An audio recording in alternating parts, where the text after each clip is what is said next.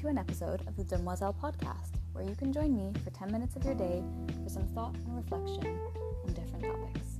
Today, we're talking about working parents and gender norms. So get comfy and let's talk about it.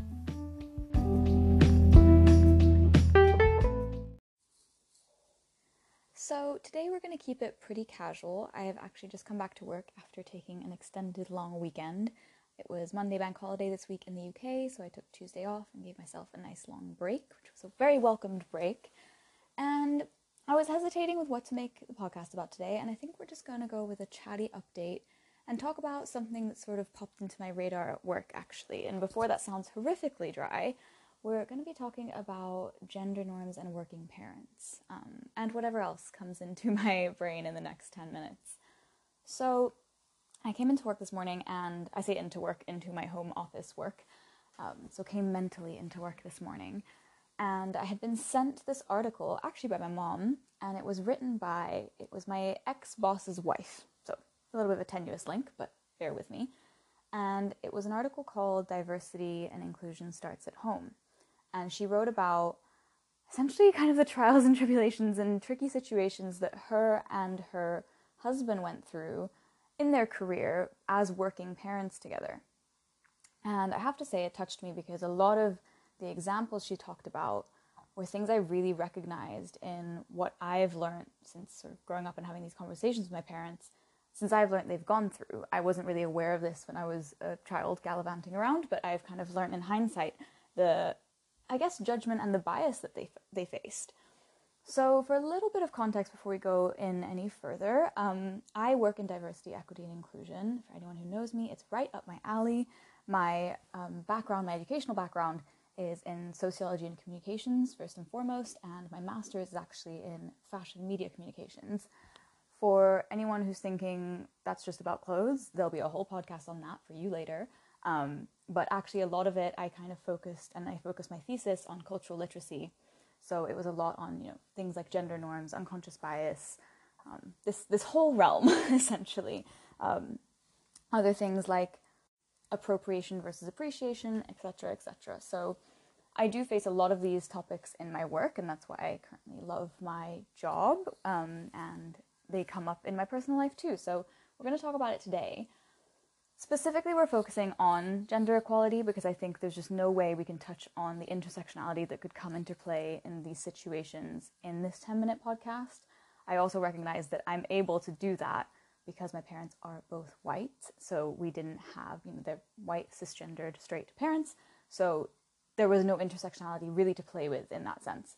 But yeah, I grew up in a small village in Switzerland, so we're talking about a very small group of people, not much diversity, and, especially at the time, if we think of how quickly things are moving, you don't have to go very far back for things to be vastly different. So definitely where I was in the world as well, this was a place where it was very comfortably assumed that you had a mom and a dad, and the mom was at home and the dad worked. End of story. That was just very safely assumed.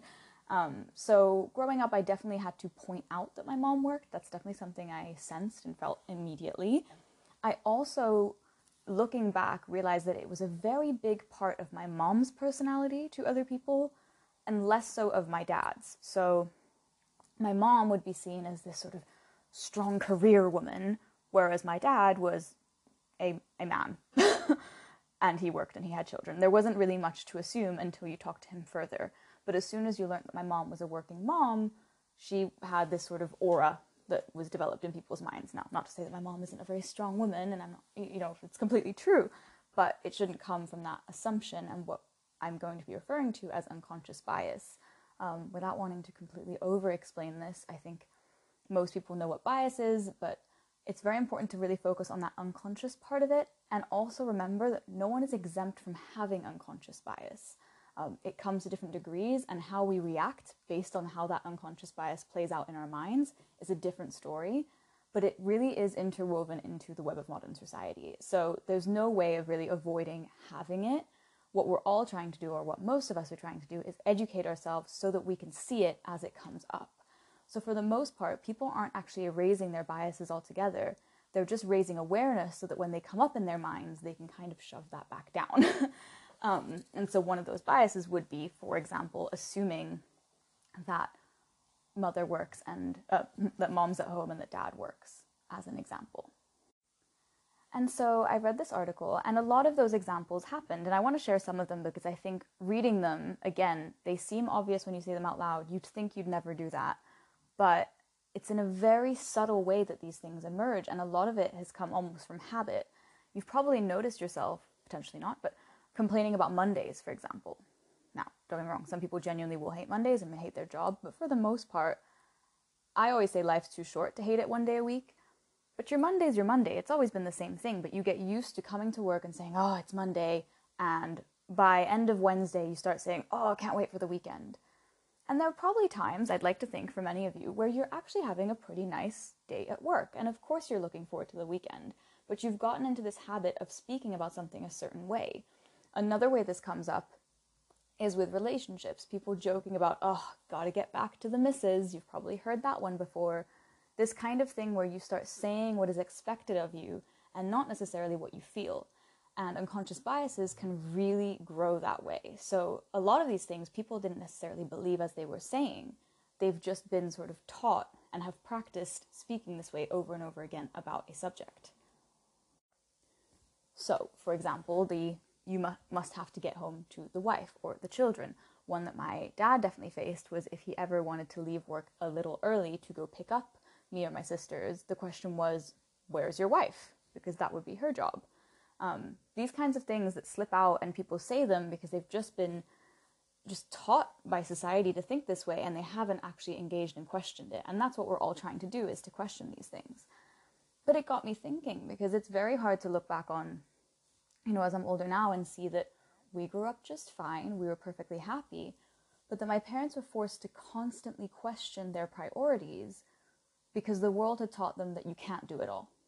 And so if you're trying to do both, if you're trying to have a career and a family, one of them is lacking. There's one of those sides that you're not doing enough. And that is such a harsh reality to give people, because it's far from the truth. I can imagine loads of people out there think this is far from the truth. But it is a reality that a lot of working parents face. And I'm reading this article, and, I'm now in my late 20s, so, it wouldn't be crazy for me to have kids in the next while if I wanted them, and to be in a situation that my parents were, of kids and both working with my partner. And I thought to myself, would this be me? Are we going to face that same awkward, uneven status when we're in social gatherings that turn towards work and everyone asks my partner for his expert opinion and then asks me to send them a recipe? I'm talking very big gender norms here and gender, generalizations. And to some of you, this might seem so old school, but it's really embedded a lot more than we think. I notice I still have to laugh and smile and correct people who assume I want children, who tell me that my opinion will change, who smile and laugh at me saying that I don't at the moment. And I'm open that it will change, but I don't need someone else to tell me it will.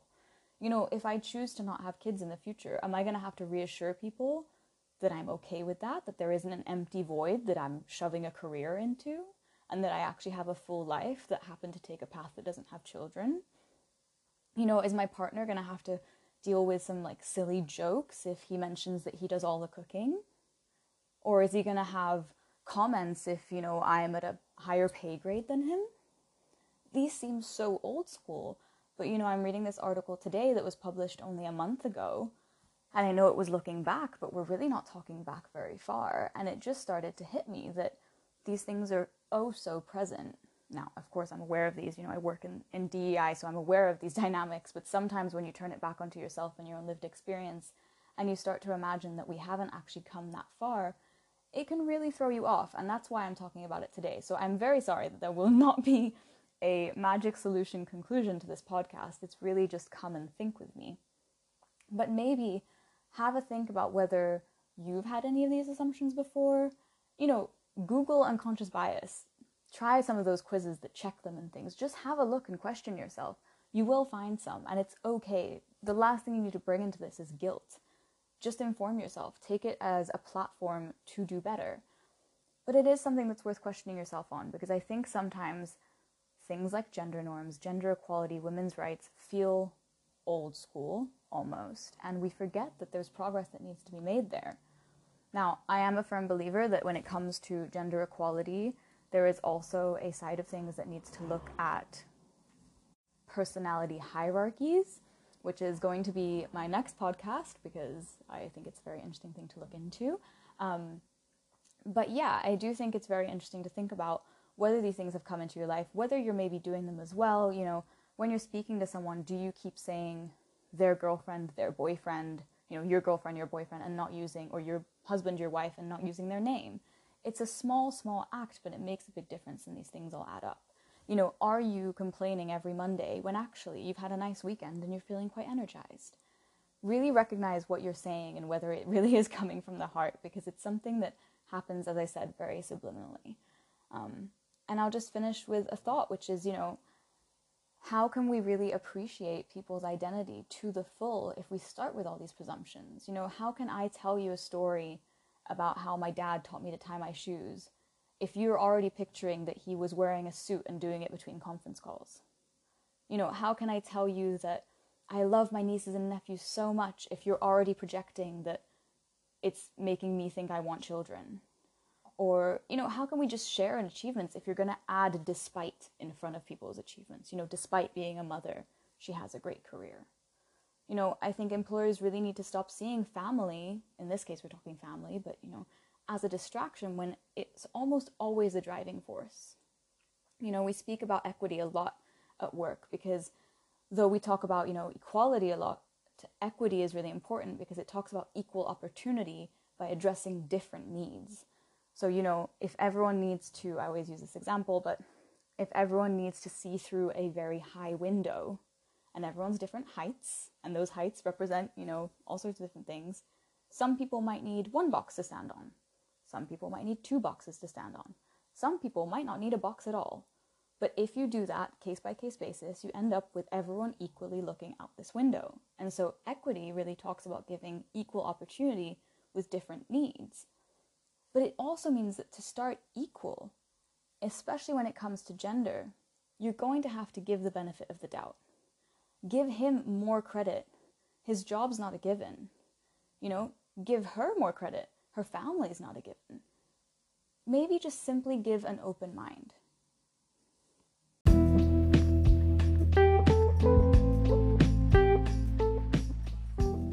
I hope you enjoyed that 10-ish minute think session with me on gender equality and working parents.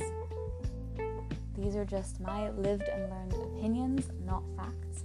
And remember, if something doesn't sit right with you, then it's probably not right for you. I'll see you next week.